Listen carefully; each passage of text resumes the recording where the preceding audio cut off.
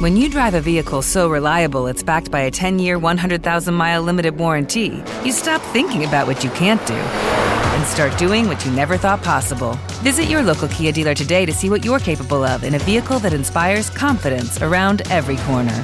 Kia, movement that inspires. Call 800-333-4KIA for details. Always drive safely. Limited inventory available. Warranties include 10-year 100,000-mile powertrain and 5-year 60,000-mile basic. Warranties are limited. See retailer for details. I'm Afua Hirsch. I'm Peter Frankopan. And in our podcast, Legacy, we explore the lives of some of the biggest characters in history. This season, we're exploring the life of Cleopatra. An iconic life full of romances, sieges, and tragedy. But who was the real Cleopatra? It feels like her story's been told by others with their own agenda for centuries. But her legacy is enduring, and so we're going to dive into how her story has evolved all the way up to today. I am so excited to talk about Cleopatra, Peter. Love Cleopatra. She is an icon. She's the most famous woman in antiquity. It's got to be up there with the most famous women of all time. But I think there's a huge gap between how familiar people are with the idea of her compared to what they actually know about her life and character.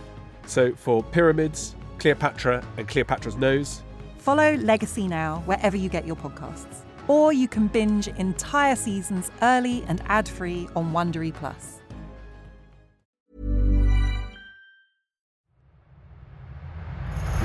Hello and welcome to Gone Medieval from History Hit. I'm Dr. Kat Jarman and today's episode is going to be all about runes. While the Latin alphabet became widely adopted in northwestern Europe during the medieval period, in some places this happened relatively late. It was also not the only writing system used. If, for example, we want to get into the minds and lives of the Vikings, we need to turn to runology instead. Because throughout the Viking Age and beyond, runic inscriptions have given us some pretty unique insights into the sort of messages people wanted to leave behind for posterity, and some that maybe they didn't.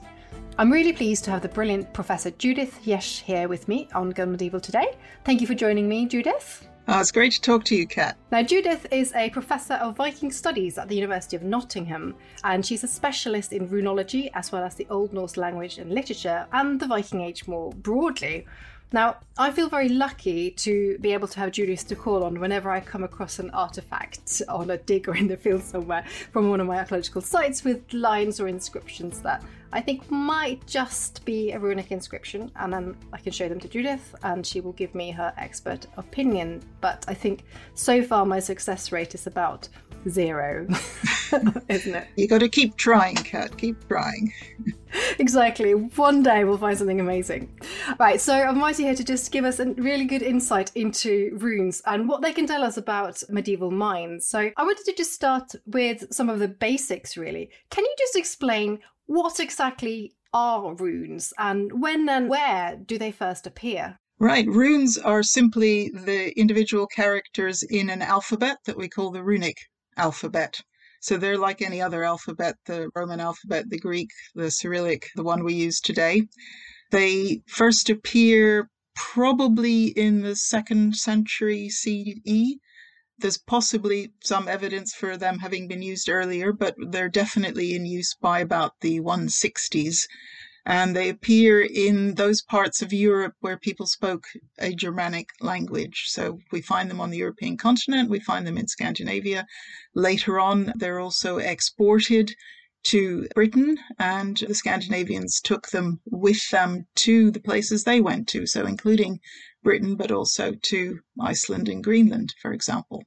So a lot of people mainly associate runes with the Vikings and the Viking Age, don't they? But were they really the only people using them then? No, not at all. So runes were in use from, as I say, the 2nd century till about the 15th century, so over 1,000 years, but in different ways in different places at different times. And of course, over that long period of time, the alphabet changed. So we have what the earliest runes we call the older Futhark. Futhark is also a name for the runic alphabet. So in the same way as the word alphabet comes from the first 2 letters of the Greek alphabet, alpha and beta. So Futhark are the first 6 characters of the runic alphabet. F, U, Th, R, and K. The earliest runes are this older Futhark. and these are also used on the European continent. Then what you get is runes appearing in England, and there's a special Anglo-Saxon form of the Futhark developed in England, which is similar to the runes used in Frisia, so they're often called the Anglo-Frisian runes. Around this time, runes die out on the European continent pretty much, and they're mainly used in Scandinavia. And then what we call the Viking runes develop a little bit before, around the beginning of the Viking Age, so sometime in the 8th century. And then these are exported to places that the Vikings went. They took them with them.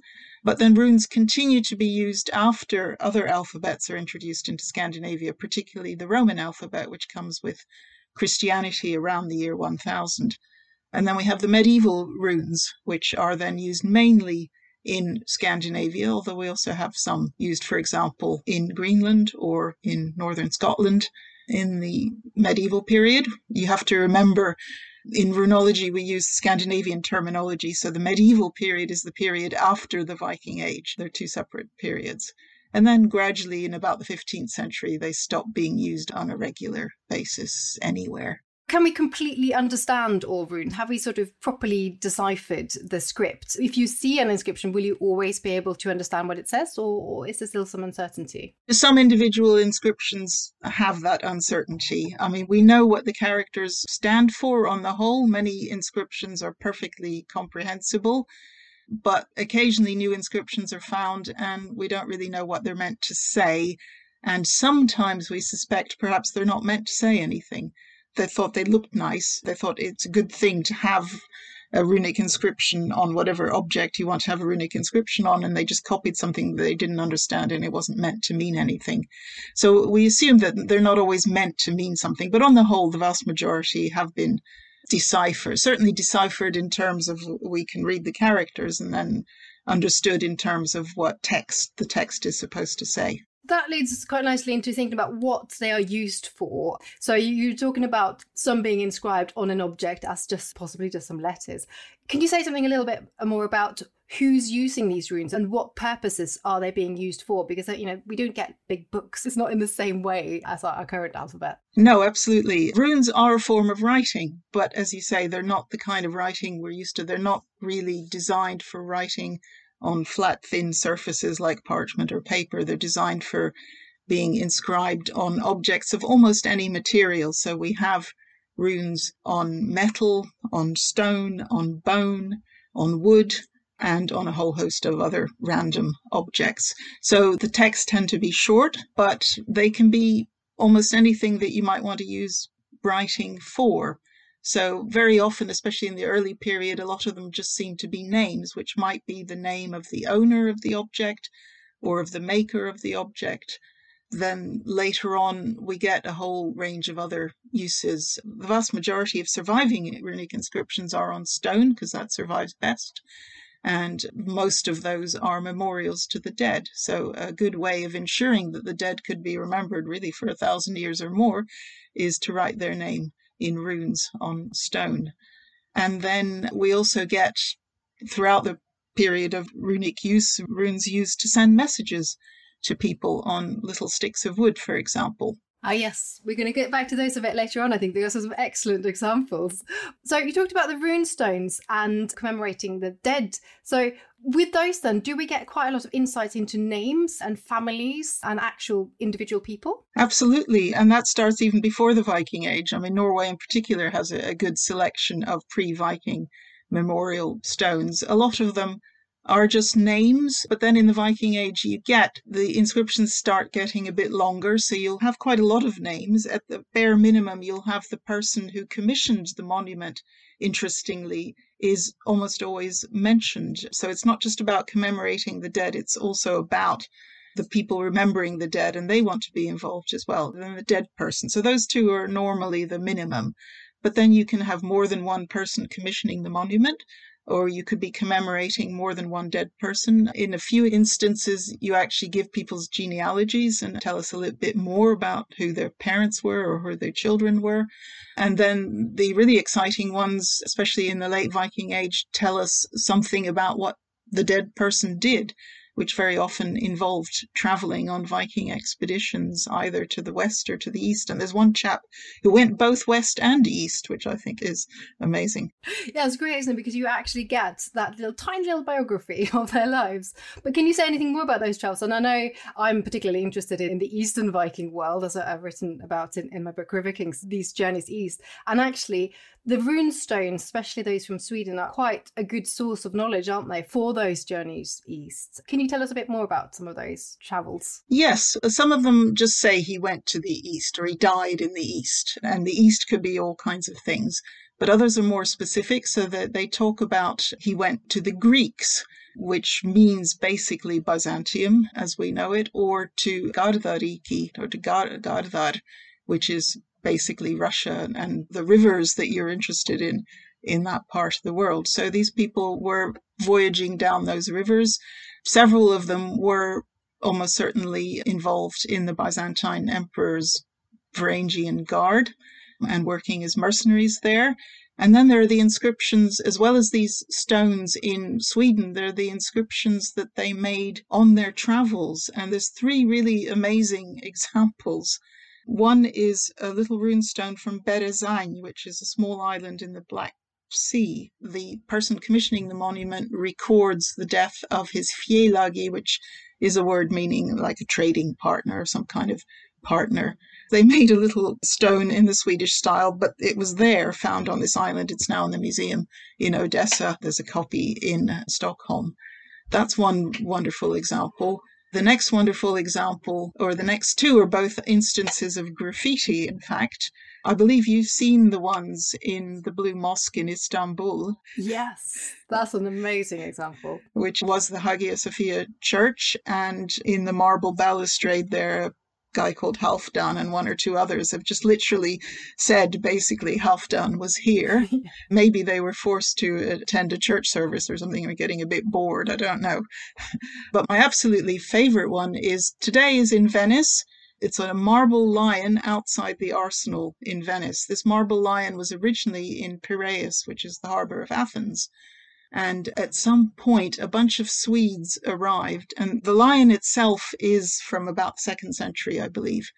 But these Swedes came along, and they didn't just write their names on, saying Thorstein was here or whatever. They actually carved what is basically a Swedish runestone on the flanks of this lion. So the round flank of the lion has this serpentine design like you have on Swedish runestones, and with a very long inscription, which has only really recently been fully interpreted by Torgen Snydal, a Swedish Icelandic runologist.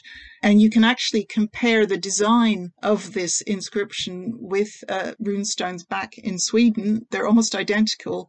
So you can say where in Sweden these particular Swedes who were in that part of the world at the time came from. And that's just such a fantastic bit of evidence, isn't it? Because we get a lot of this from the sagas, which are later fictional or semi-fictional accounts, and we never quite know how true they are. But actually, to have that very physical evidence is fantastic. Okay, so there's one question I do need to ask, though, because a lot of people tend to associate runes with magic, and there's a pretty common conception that runes had magical powers or they were used for magic purposes. And certainly if you Google runes today, then that's probably what you're going to find on the internet.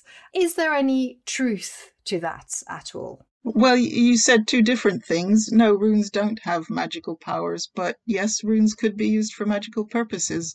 And as I said earlier, runes are a form of writing, and if your magical purposes require writing, then you use runes, especially in the period when you don't know any other form of writing. So up until the 11th century or so, runes were the only form of writing available to the Scandinavians. So if they were going to do magic that required writing, they used runes. So it's not that the runes themselves are in any way magical, and the surviving evidence suggests that although magic may have been a small part of what runes were used for, it's a very small part. The vast majority of runic inscriptions have much more mundane purposes. But yes, if you write abracadabra on a piece of paper, it doesn't make the English alphabet magic. It just means you're writing abracadabra using the alphabet you've got to hand. That's a very good comparison. Do we get quite a few contemporary insights then into beliefs, to religious beliefs, and things like the use of magic from the runes? Yes, obviously, there's a surprisingly small number of inscriptions that actually mention the pagan gods, but we do have a few references to Thor in particular in some runic inscriptions. But if you look at religion more generally, the interesting thing is that the Swedish runestones of the 11th century, which is late Viking Age as far as I'm concerned, the vast majority of them are quite clearly Christian. Either they have a Christian prayer on them, or there's a cross, or there's some other reference to Christianity. And that's interesting as well, because this is a period of time before the church is really fully established in Scandinavia. So again, the runic inscriptions are in some ways some of our earliest evidence for Christian organization, Christian beliefs in Scandinavia at the time.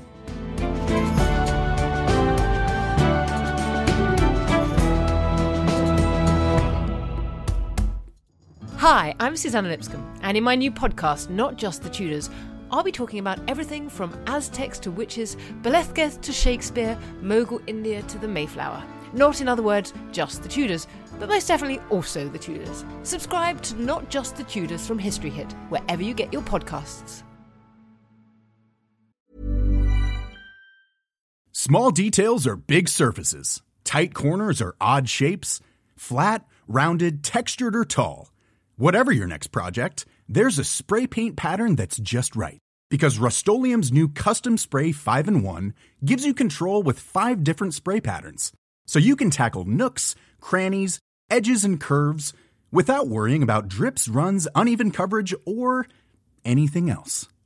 Custom Spray 5-in-1. Only from Rust-Oleum.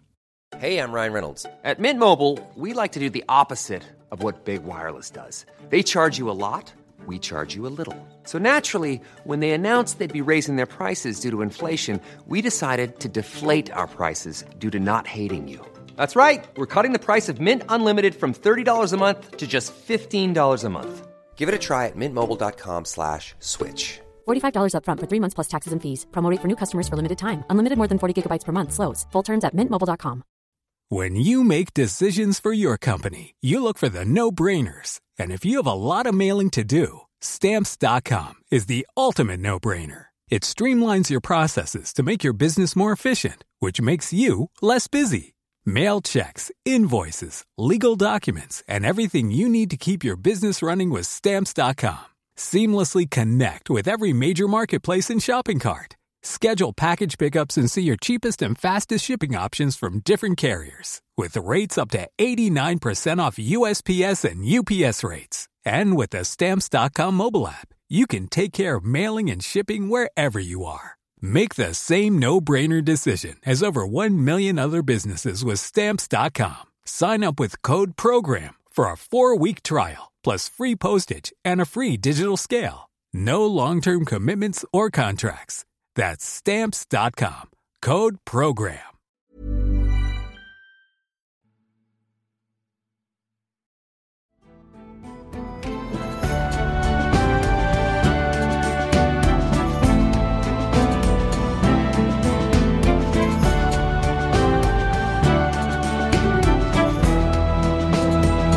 Okay, so some of these larger rune stones and these inscriptions are clearly quite expensive and quite sort of big monuments, really. They, I suppose, give us one part of society, but I want to sort of try and bring it back into some of the sort of small and more sort of everyday things. We briefly mentioned earlier some of these rune sticks and some of these smaller inscriptions. So there's this one particular discovery from Bergen in Norway made in the 1950s of a lot of these. Can you tell us more about that? I can do, although just before I do that, I want to get on to the idea that runestones are expensive. Yes, most of them are extremely expensive because you have to hire someone who can carve the stone and someone who knows runes, and they might have been painted as well, and so on and so forth. But runologists like to make a distinction between expensive runestones and cheap runestones. Okay, so there's an option, was there? There was an option. There are small ones as well, which are obviously much cheaper, and some where people probably tried to make them themselves instead of hiring a professional and did a sort of botched job. So actually, even runestones have a kind of broader level of society represented in them, including lots of women, which, I feel I should mention. But you're quite right that what we get in the medieval period, and very obvious, particularly at the site of the excavations in the wharf, the Bryggen wharf in Bergen in Norway, is an insight into kind of everyday uses of runes by all kinds of different people. So we have around 700 objects, the vast majority being small wooden sticks, which were found in the archaeological excavations that took place at Bryggen, which is the harbour area of Bergen in Norway, after a big fire, which was in the 1950s. And the excavations went on for some time. And because it's very waterlogged there, the wood was well preserved. So we have this very large number of objects, mainly from the late 11th to the 14th century. So those were sort of items that were lost, just sort of everyday things, weren't they? Yes, most of them, because these are what we might call ephemeral inscriptions that you wanted to write something for whatever reason. Most people carried a knife. There's plenty of trees in Norway, plenty of bits of wood around. You picked up a little piece of wood, you carved your message if you wanted to send someone a message, or if you just wanted to write an aide-memoire to yourself, or if you wanted to mark the goods that you were trading with your name. And then these being small pieces of wood, if you no longer needed them, you just threw them on the fire. But we're lucky that not all of them were thrown on the fire and some of them were lost. And then there are various other objects as well found, but the majority are these sticks of wood. So some of them will just be really quite boring and mundane, but there were some quite interesting messages on some of those, weren't there? Could you give us some examples of them? Okay, as you say, the boring and mundane ones, a large proportion of them just consist of personal names, but often accompanied by the verb owns. So so-and-so owns, when this suggests trade. And these are thought to be ownership markers for whatever objects or commodities people were trading. So if, at the market, there might be different people selling the same thing, and then the stick would identify who the seller was. Some of them do seem to reflect messages that people were sending to each other, from the sublime to the ridiculous. So sublime ones include long messages about political shenanigans, don't tell so-and-so I said this, and so on and so forth. There are relatively few of those, but they're very interesting. And then there's the ridiculous, a nice example which is most commonly mentioned, and it really is good. It's found on the site that the archaeologists identified as a tavern. And there's a little stick of wood that says Gyða, which is a woman's name. Gyða says you should go home. So you can just imagine the wife sitting at home while the husband is in the pub. And did she write it? Does this suggest that women could write, for example? That's an interesting question. So that's a nice example. And then there's quite a few, which I daren't even tell you about, this is presumably a family show. So if you want to know what the F word is in Old Norse, then there's plenty of evidence from these inscriptions. Yeah, I'm sure people can Google this and find out if they want to know for themselves. Yeah. But there's also more romantic ones. There's one that's actually got a little bit of poetry on it, where the guy admits that he's in love with another man's wife, and then he says his love is hotter than fire, in a very poetic way. So these are lovely because they give us actual real insights into people's lives and their minds, don't they? And I mean, they would sound almost a bit like text messages that you would write or emails. Yes, that's the comparison that's made. Yes, I think so. Just the spontaneous expression. And unlike many other written texts from the Middle Ages, these are, the person writing them is the person who's had the thought. So it hasn't been through this process of a scribe copying a text, for example. So you have literally in your hands, well, you're not really allowed to touch them much, but you can have in your hands an object that somebody 800 years ago had a thought, wanted to write it down, and you can connect directly with that person. That's just so wonderful. And what do we know about, were people in general literate? Do we know roughly how many people could in a population could likely understand runes? It's very hard to say. What some of the Bryggen inscriptions do show, though, is people learning to write runes. So you have some inscriptions, quite a lot with the runic alphabet on them. Now, why would you write an alphabet on a piece of wood? Well, there was a time when people said, oh, yes, it must be magic. A much more likely explanation seems, well, especially since we have examples, many of these wooden sticks are quadrilateral, so you can write on four sides of the stick.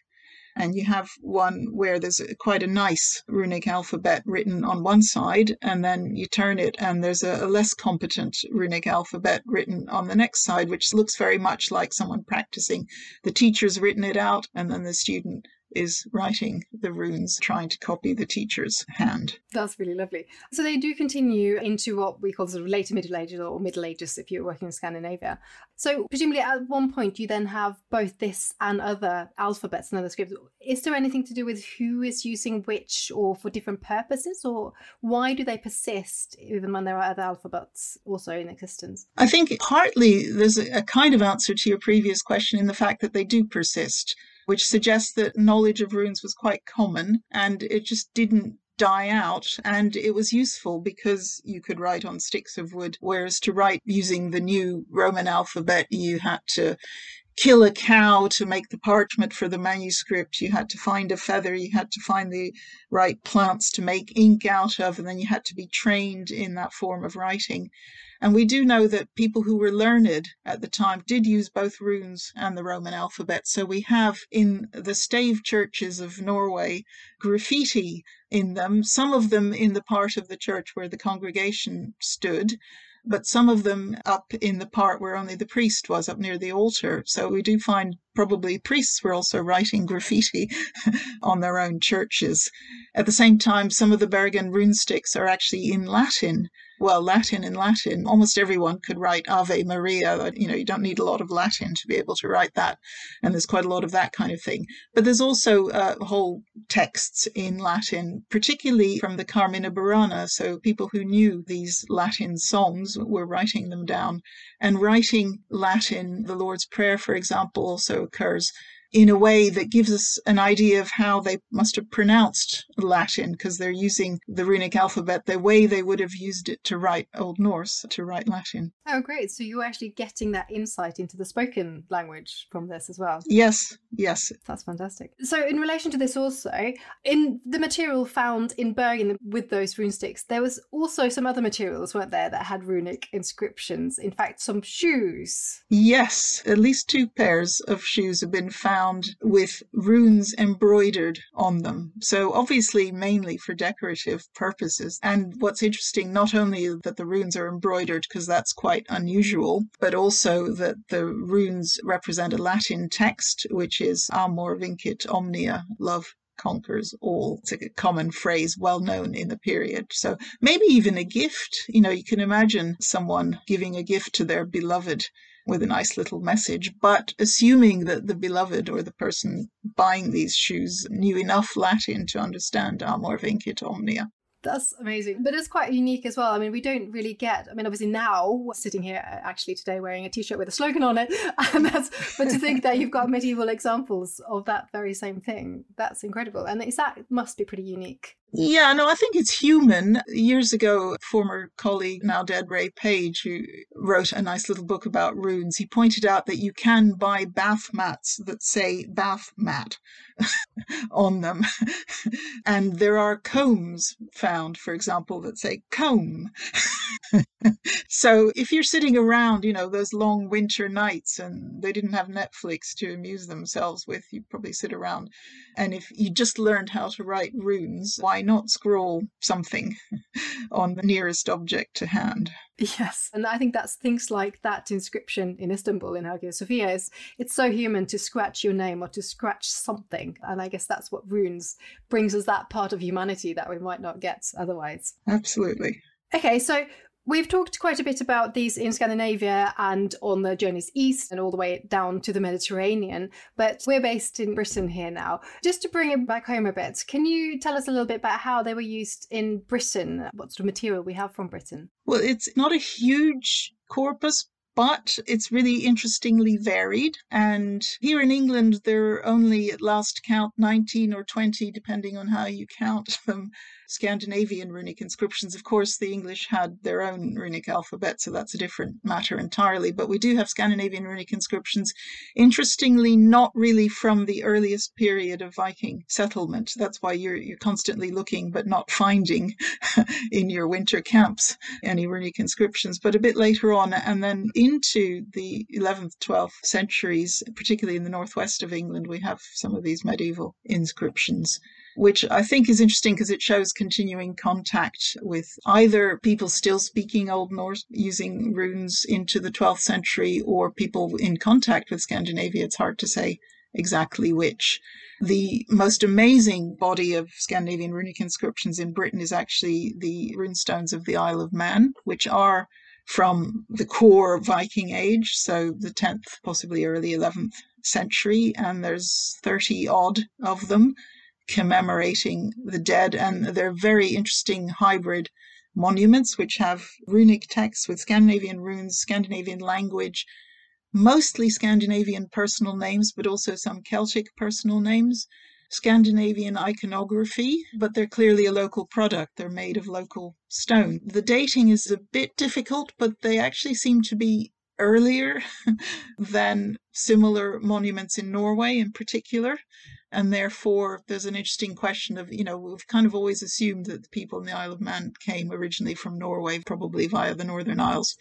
That's a long, complicated question, but you can go to the Isle of Man and happily spend several days looking at these wonderful Viking Age monuments. And then, of course, we have some inscriptions in Ireland, mainly small objects found in the Dublin excavations. And then we have inscriptions in Scotland, particularly in northern Scotland and particularly in Orkney. And the most famous examples there are the graffiti in the prehistoric chambered tomb of Maes Howe, which are from the 12th century and actually are probably made by visiting Norwegians and Icelanders rather than the Orcadians, although there's a bit of both involved there. And again, they're mainly names, but the F word appears again. And they're almost certainly made by a group of people who'd been to Jerusalem on a pilgrimage in the middle of the 12th century. And when they came back, several of them mentioned the fact that they were Jerusalem men, people who'd been on pilgrimage to Jerusalem. So they were, as well as just being graffiti, they were also essentially as a way of showing off what they've done and where they'd been and leaving some evidence of that. Yes, absolutely. And joking as well. The Vikings always had a sense of humor, so there's a tradition in Scandinavia breaking into burial mounds and finding treasure. And this one, there almost certainly was not any treasure when they broke into it. So there's lots of jokes about who stole the treasure or where's the treasure hidden. There's no treasure here. That's incredible. I love that. It's just that really, really human, these boys, presumably they were men or boys who'd been away on missions, coming back, breaking in somewhere and leaving graffiti and making jokes about it. I think that's fantastic. But this final one, though, having sort of brought up with these men or women, and you mentioned briefly earlier on that some of these stones mention women. What can runes tell us about women? Are there sources that tell us about women in the Viking Age? Well, different runestones tell different stories. In Scandinavia, the majority of the memorial stones are commissioned by men in memory of men, most often sons commemorating their fathers, but sometimes mothers get involved. There's a small number where women are the commissioners. You're, I'm sure, very familiar with it, the most wonderful stone in Norway, the Duna stone, in which a mother commemorates her daughter for being the handiest maiden in Hadeland, which we think might refer to embroidery or something like that. Anyway, she was a good girl. She could use her hands very well.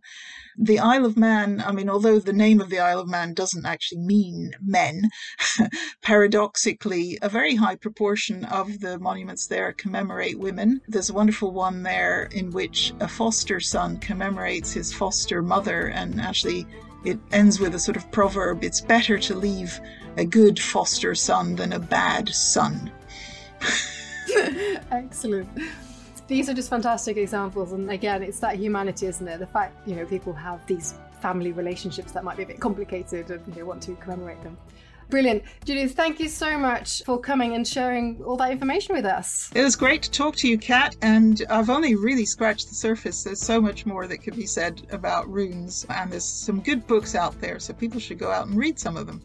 Yes, absolutely. So have a look at some of Judith's works online, and you can start from there on. Thank you very much for listening, everyone. This has been Gone Medieval. I'm Dr. Kat Jarman, and we will be back very soon with another episode.